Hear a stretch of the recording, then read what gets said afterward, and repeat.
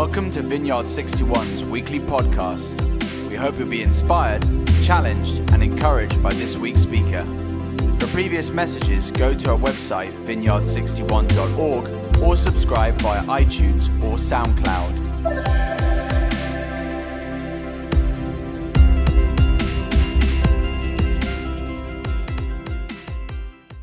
I haven't met you. I'm Viv, and along with Steve, we get to lead this rowdy rabble. So it's really good to be here. I love having Battersea and Bateman together this morning as well. It's great.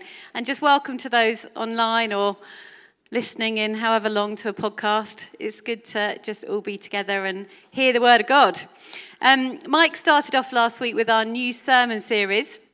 He looked at John's presentation of Jesus through what he calls signs. And these signs are in fact signposts. And they point us to Jesus, and in particular, the purpose of his ministry.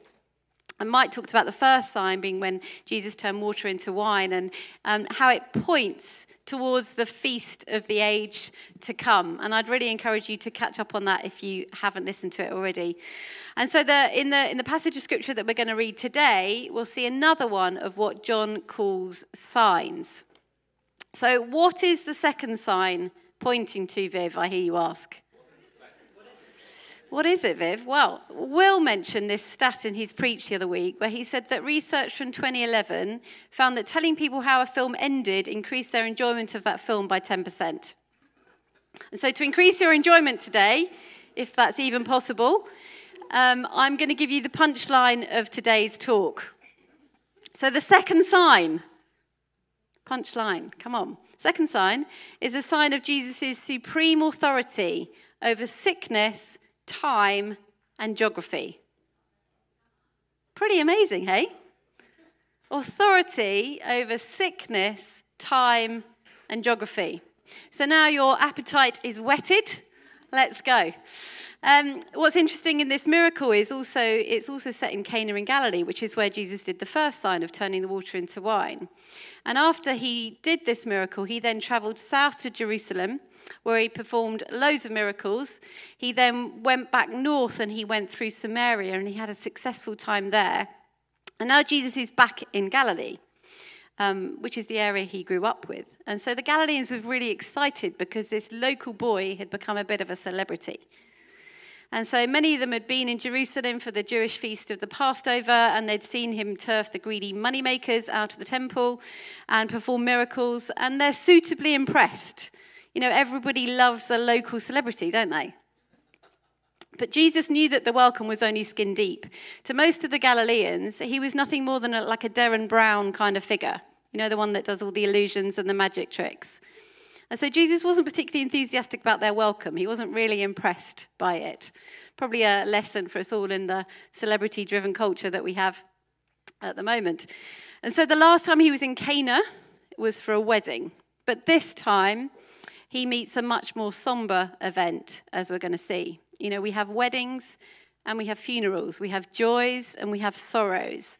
And Jesus' presence makes a difference at both. He's the one that you want at the party, and he's the one that you want in your desperation. So let's read our passage. If you want to turn to John 4, if you have a Bible, or the words are going to come up on the screen. How's that font size? Wouldn't quite work for me. With my visual problems.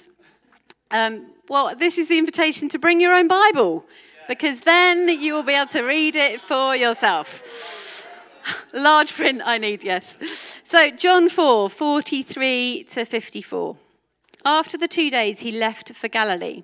Now Jesus himself had pointed out that a prophet has no honour in his own country. When he arrived in Galilee, the Galileans welcomed him. They had seen all that he'd done in Jerusalem at the Passover festival, for they had also been there. Once more he visited Cana in Galilee, where he'd turned the water into wine. And there was a certain royal official whose son lay sick at Capernaum.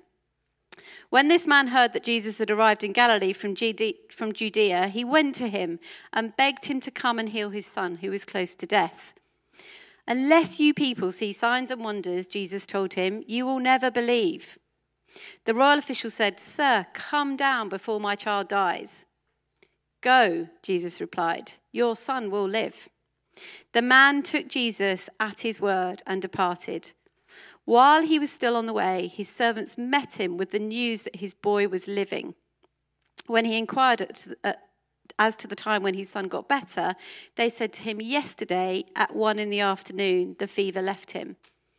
Then the father realized that this was the exact time at which Jesus had said to him, "Your son will live." So he and his whole household believed. This was the second sign Jesus performed after coming from Judea to Galilee. And wherever we're in John's gospel, I think it's really helpful to remember what John tells us at the end of his gospel as to why he wrote the book. So this is why he wrote John. And he says in John 20:30 and 31, Jesus performed many other signs in the presence of his disciples, which are not recorded in this book. But these are written that you may believe that Jesus is the Messiah, the Son of God, and that by believing you may have life in his name. And so John's whole purpose of writing this book was so that we would have faith in Jesus, that we would believe. And our passage today is all about faith. That's what the whole point is. How does faith grow? And through this story of the official, God shows us that there's this progression of faith, which I want to show you. There's this journey of faith. And so this journey plays itself out in 3 stages. First stage is true faith in Jesus brings us to him. It's reasonable. True faith in Jesus brings us to him. It's reasonable. Second, true faith in Jesus takes him at his word. It's trusting. And the third one is true faith in Jesus settles our hearts in him. It's transforming. So I want to look at each one of those stages today. So let's look at the first one. True faith in Jesus brings us to him. It's reasonable. We'll miss so much of what's going on here if we don't see the beginnings of faith in this man. And that's how it starts for all of us. So we pick up the story in Cana in Galilee, as I said, and there's a man who's a royal official from Capernaum whose son was ill. And during this time, Herod was the kind of king of Galilee. And so this man was likely somebody in Herod's court. He's a centurion, as it were, but it's likely that it's not the same centurion that was in Matthew and Luke's gospel, but he was similar in status. Now, Capernaum was about 20 miles away from Cana. 20 miles is nothing to us. I just want to ask, is anybody here, has anyone come here from more than 20 miles away this morning? Yes. Lovely. We're not right this morning, surely, Josiah. But yes, more than 20 miles. It's not really that far, is it? Like, for us, it doesn't mean a lot. But, he didn't have a car. There weren't any trains. There weren't any aeroplanes. Probably no line bikes.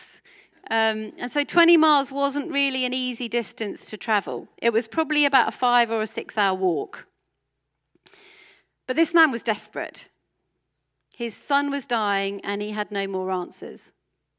And in the middle of his sorrow and his anxiety over his son, he heard about Jesus and he came to him for help. And so we see this first stage, this first leg of the journey of faith for this man. The official heard and he came. And that's how faith starts, isn't it? We hear something about Jesus and we sense that there's maybe something that this guy has for us, something that I need. It's reasonable, it's thought through, it's the first step. And we see in this official, these are the first steps of faith. He heard that Jesus was able to do things that nobody else could do. And he started thinking, maybe Jesus could do something for me. He was desperate. There was a desperation that brought him to Jesus. And many of us might have come to Jesus in a similar way, through at the end of our rope, literally nothing else to do, no other options. And the official had no other answers. The doctors couldn't do anything else at this point. Nothing was working. So he went to somebody that he knew had done something amazing.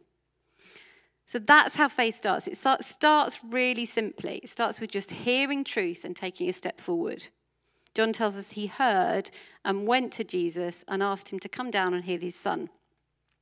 And then Jesus' response in verse 48 is a little bit interesting. It's a little bit surprising. It's not what I would have expected and probably not what he was expecting either. So verse 48, it says, "Unless you people see signs and wonders, you will never believe." It's not very sympathetic of Jesus, is it? It seems a little bit harsh. But he's not just talking to this official. He's talking to everybody there, everyone in Galilee, which was his hometown. But why is he saying this to everyone? Because we see in verse 44, Jesus says a prophet has no honor in his hometown. But then in verse 45, we see that they did, in fact, welcome him home. So he's not welcome, but he is welcome. So what's going on? But they welcomed Jesus for what he could do, but they didn't welcome him for who he was. And that's the big difference. And we can't be too harsh on them. I mean, they've literally seen this little boy, Jesus, grow up. But Jesus is here and he's able to do more than they can think of or imagine, more than they can understand. And Jesus is saying, do you know what? My signs aren't just these neat little things to talk about. This isn't something to put on your Instagram story. These are revelations of God's glory. And the hometown just didn't accept these words. And so Jesus he's not really singling this guy out and being mean. He's putting him in with everybody else. And he's saying, you people don't care about me for me. You just care about what I can do. And you're missing the whole point because of that. The official just saw Jesus as another doctor. Faith brought him to Jesus. But now what Jesus is starting to do is bring him all the way in. And he's about to heal much more than his son's fever. And this is amazing to me because, if you put yourself in Jesus' shoes for a minute, somebody's coming to you for help and they're panicking and they're tears and they're overwhelmed and they're desperate. And it's so easy for us, isn't it? Well, I think I respond out of their anxiety. But Jesus doesn't do that. He's not caught up in our circumstances. He stands above them. And he can use them in ways that we have no idea about. It's just amazing. In every situation that we find ourselves in, Jesus works in ways that we might not expect and don't even realize it's possible. We don't have a God who answers us like a cosmic vending machine. But he comes and he graciously gives us actually what we need. When we're too hard-headed or we're too anxious or we're too focused on something else, we don't even know what we really need. Maybe we don't have a sick son that needs healing. I pray that we don't. But we all have some need that only Jesus can meet. And the first step of faith is simply to come and ask him for help. But when we come to Jesus and say, I need you to do this, what we're actually doing in our own hearts and minds is limiting Jesus. We're saying, you can do this, but no more. This is what you need to do. And that's not how Jesus works. It's not how he engages with us. This man wanted Jesus to come to his house, I guess because he thought Jesus needed to be there in order to heal his son, which isn't a stupid idea at all. You kind of think that makes sense, doesn't it? But Jesus had another way to heal. And this official wasn't even aware of that category.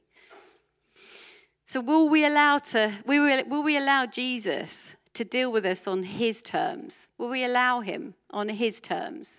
Will we trust him to handle things his way? I don't think I'm very good at this.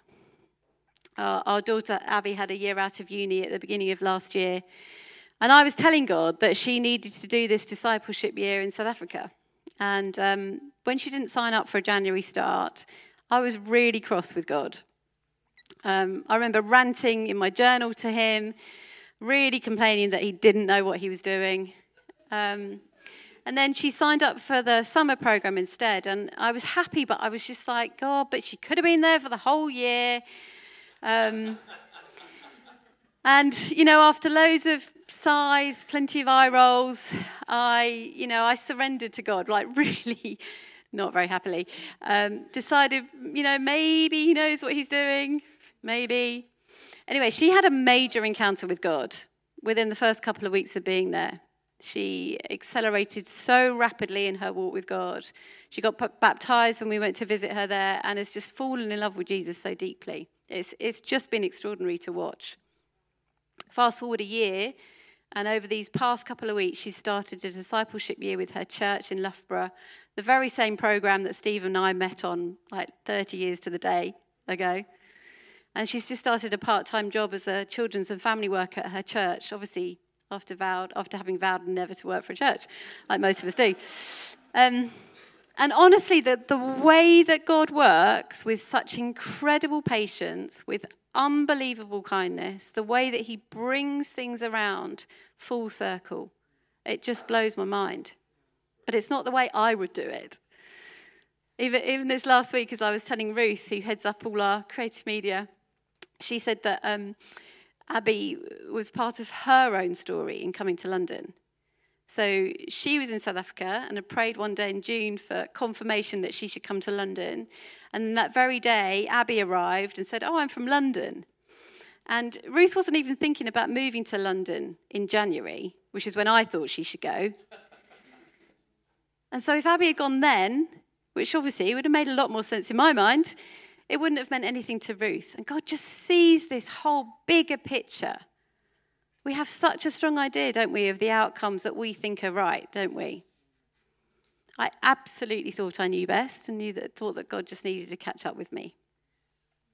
I wanted a particular outcome rather than trusting the character of God. And when I didn't get the outcome I wanted, it made me question whether I could trust him. And I think this is what Jesus was trying to get at with the royal official and the crowds in Galilee. You just want the outcomes, the miracles. You don't actually want me. So this official has come to Jesus, and that's the first step. But then look at verse 50. "Go," Jesus replied, "your son will live." The man took Jesus at his word and departed. So Jesus spoke, and the man went. Jesus didn't do what the man requested. He'd asked him to come to his house. But Jesus said to him, "No, I don't need to go. I said your son will live, and he will live. So you can go, but I'm going to stay." And the man did the most amazing thing. He believed him. He trusted him. And he turned and went on his way. And this is the end of the conversation. He didn't kind of press Jesus again to come with him. Because at that moment, he actually fully trusted in Jesus' word. He had confidence that his son would live because Jesus said he would live. And so you see here, his faith is starting to grow. It's starting to blossom. The man believed the word that Jesus had spoken to him. He had in his heart the kind of trust that took Jesus at his word. So, do we trust Jesus like this official? Our faith might start with reasonableness. It starts by thinking things through. We might come to Jesus because we want a specific outcome. We've heard what he can do. And that's okay. That's a good starting point, but it's not enough. Your faith has to move from this place of "I'm going to try this out" to this place of deep trust. We have to come. That's the first step, but we have to move to the second step, which is true faith in Jesus takes him at his word. It's trusting. Do we trust him? Do we place our faith in the person of Christ? Not even in the work of Christ, but in his character. Do you trust him? And there's a difference, isn't there, between trusting what somebody can do and trusting them, their character, their word. It's the key to faith, trusting him. Jesus can do amazing things. He can perform miracles, but it is Jesus himself who matters most.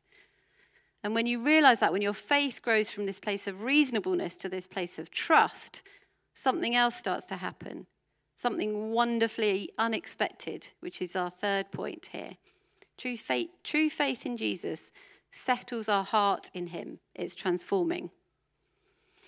Look at what happens to this official. Verse 51 to 53, it tells us, while he was still on the way, his servants met him with the news that his boy was living. When he inquired as to the time when his son got better, they said to him, "Yesterday at 1 p.m, the fever left him." Then the father realized that this was the exact time in which Jesus had said to him, "Your son will live." So he and his whole household believed. So it was at 1 p.m. the day before. This is the following day when he's going home. So at 1 p.m. the day before, Jesus said, "Your son will live." Why is that important? It's just important that he was healed, isn't it? Who really cares what time it was? But I think it's really important because it confirms that this faith, the man's faith, is in God's word, in Jesus' word. As soon as Jesus said his son would live, he started to live again. And his disciples telling him the time just confirmed to him that he wasn't wrong in literally thinking that Jesus actually did it. It's amazing, isn't it, that Jesus can do that? It's amazing. He just said it. Jesus didn't even have to go to his house. Didn't have to perform a little song and a dance or anything like that. His word is authoritative. And you remember the spoiler? It shows his supreme authority over sickness, over time, and over geography. Jesus' word is effective. What he says is true. It does happen.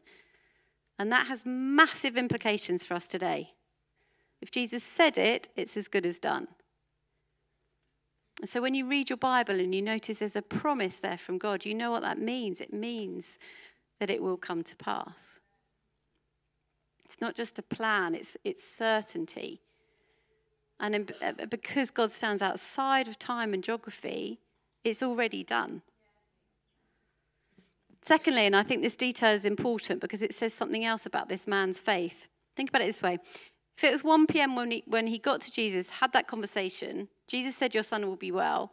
He's 20 miles away from home. He's probably walked all morning to get there. I don't know what the time of year it was, but just for example, say it's 1 p.m. on October the 8th, even though the nights are drawing in, I think he had time to go home that day. It was 1 p.m.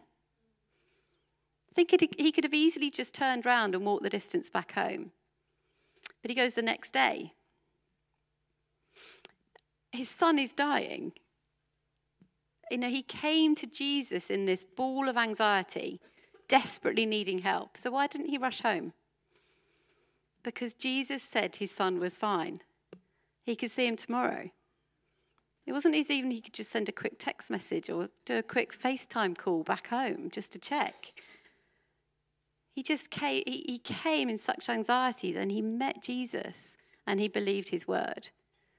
And that's the third point, isn't it? That this faith in Jesus, it settles our heart in him. It's transforming. His anxiety was gone. His heart was calm again. He was utterly transformed. He changed from this anxious father into a calm one. And we're probably all in the same position in some ways. We all have anxieties. We feel the weight of worry. We have fears of tomorrow or burdens or responsibilities that are a lot. But Jesus has spoken. His gospel rings out. You can rest. You can rest. We have to trust him that he will work everything out for our good. I don't understand a lot of what happens. There's so much mystery I really don't understand. But I do trust him. I trust the creator of the universe that he knows what's going on. It's the only way to live, guys. It's the only way to live. It's too hard any other way. And so when faith goes from reasonableness to trust, it leads to peace. When you trust Jesus, when you really trust him, you're transformed from someone who's always worried to someone who lives from a place of peace. Not because you know the outcome, but because you trust your Father. Doesn't mean that we never worry. We do, I do. But it just means we don't have to anymore. There's some freedom there, isn't there? Like underneath the entirety of your life are the everlasting arms of Jesus. You can rest there. You can rest. And what's incredible as well is that the faith of the Father then leads to the faith of the whole household. Verse 53 says, so he and his whole household believed. And that's amazing. Jesus healed more than a fever. He healed an entire family, an entire household. And in that day, a household meant far more than just the immediate family. Those servants that came to meet him, they're included. It was a far greater miracle than the official actually asked for. As we circle around the runway, coming into land, but not yet, we have to consider what John is saying to us in verse 54. He says this is the second sign that Jesus did after he came from Judea to Galilee. Jesus had done other miracles by this point, but John highlights this as the second sign. Why? So C.S. Lewis says that miracles are more than just powerful acts. And he's absolutely right. They're demonstrations of who Jesus is. They're signs. Every time Jesus does a miracle, it's for us to see more of him. They don't just impress us, but they teach us. They not only show us God's power, they show us God's character. And they help us learn to trust him, because his miracles are never just cool tricks. They're revelations of God's glory, of his goodness, of his salvation. It's so easy, isn't it, to want Jesus as a rent payer, as a spouse bringer, as a healer of sickness, as a helper in times of taking exams, as a repairer of marriages. And in his own way, Jesus will be all of those things. But if our faith is simply this kind of self-centered, bless me in my problems kind of faith, it's just low-level faith. To merely remain loyal to someone because my needs are met is the essence of selfishness and superficiality. We may learn about him because he helps us in some crisis, but then our faith must rise to a higher level of faith, a faith that leads to trusting him rather than the outcomes. So Jesus' miracle is this sign of his supreme authority. Remember, spoiler, over sickness, time, and geography. His word intrinsically carries authority and power to fulfill itself. But what he longs for in that is for us to trust him. And sometimes I just think we're not present enough to see the activity of love that constantly is embedded into our lives. There is a good, loving Father who's involved in our stories and who sees a much bigger picture. And he sees our tragedies and suffering that happens and actually cares. And I want to encourage us today to start taking the risks of trust, the risks of trust, as incremental as they are, but stay inside the grace of today and respond to what's actually in front of us. Grace and trust are always present tense. You don't get grace for the things that don't exist. Trust is only active to what's actually in front of you. And so don't future trip. Don't kind of think, how is this all going to work out? How is this all going to be resolved? When you're present, you'll start to see that you're not only surrounded by enough for today, but you'll begin to see the activity of God that you would be oblivious to if you weren't present. It's this sure and certain sense that I'm inside this embrace and that it's going to be okay. And it doesn't mean to say our circumstances are easy. Doesn't mean that there isn't tragedy. But this is much deeper than this. This is the river that runs beneath it. We don't know how much we're loved. That's where the work is. That becomes the journey. But in that, take the risk to tell God the truth. Like, I'm scared. I don't know if I have enough money to pay my rent. I don't know how this is going to work out. Tell God the truth. Confessing is just telling the truth. Don't tell God what you think he wants to hear so that you have a formula and so that God needs to perform in order to be the genie. I want to end by reading a poem. This really is coming into end. But I want to end by reading a poem. And at the risk of offending anyone, I don't really like poems. Am I allowed to say that? They just don't really do it for me. I normally switch off. But I heard this poem on a podcast recently, and it just moved me in a way that I've never quite experienced before through poetry. And it's by a guy called David Tenson, and it's called Kind of Way. And it's a conversation that he's having with God. And so can I just invite you to close your eyes and listen to this and imagine that this is your own conversation with God. I know that you know, so I should probably confess it. Not because it's a bad thing, but because it's normal and necessary to admit. You've disappointed me and continue to. Although I don't mind as much now. Still, there were many times I prayed, followed the rules, gave my 2 mites, did all the things I was told would work, and others certified with charismatic conviction to do more, give more, faith more, sacrifice more, lots more. but still nothing. No breakthrough like I believed, like I prayed for. I underestimated you. I wanted to believe that you were containable, constrainable, and reliable in the my way kind of way. The magician, hitman, slot machine, deal maker, earth shaker, genie in a bottle kind of way. Then I recalled that on a dark but necessary day, you took yourself and my kind of way and the cosmos to a cross.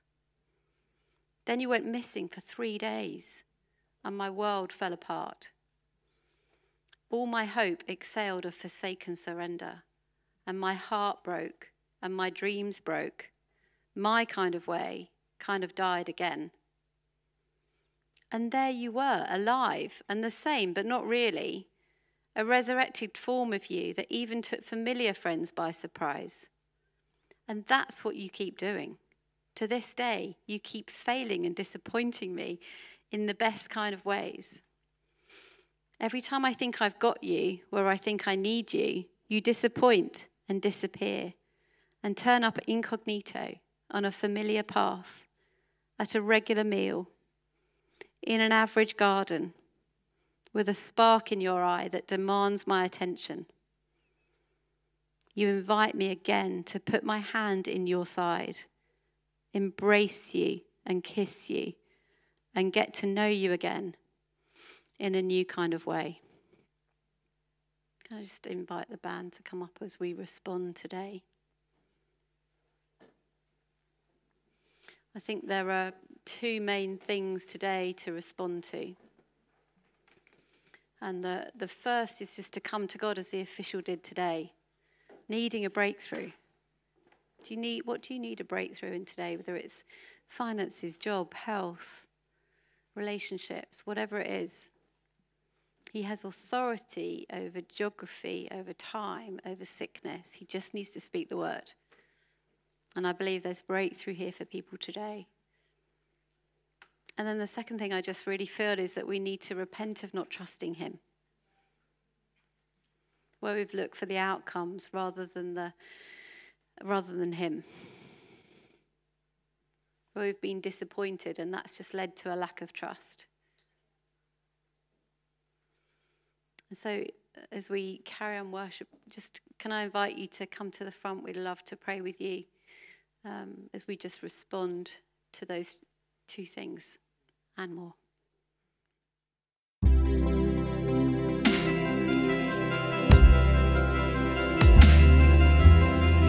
Thank you for listening to this week's podcast. Tune in next week for another life-giving message from one of our Vineyard61 speakers.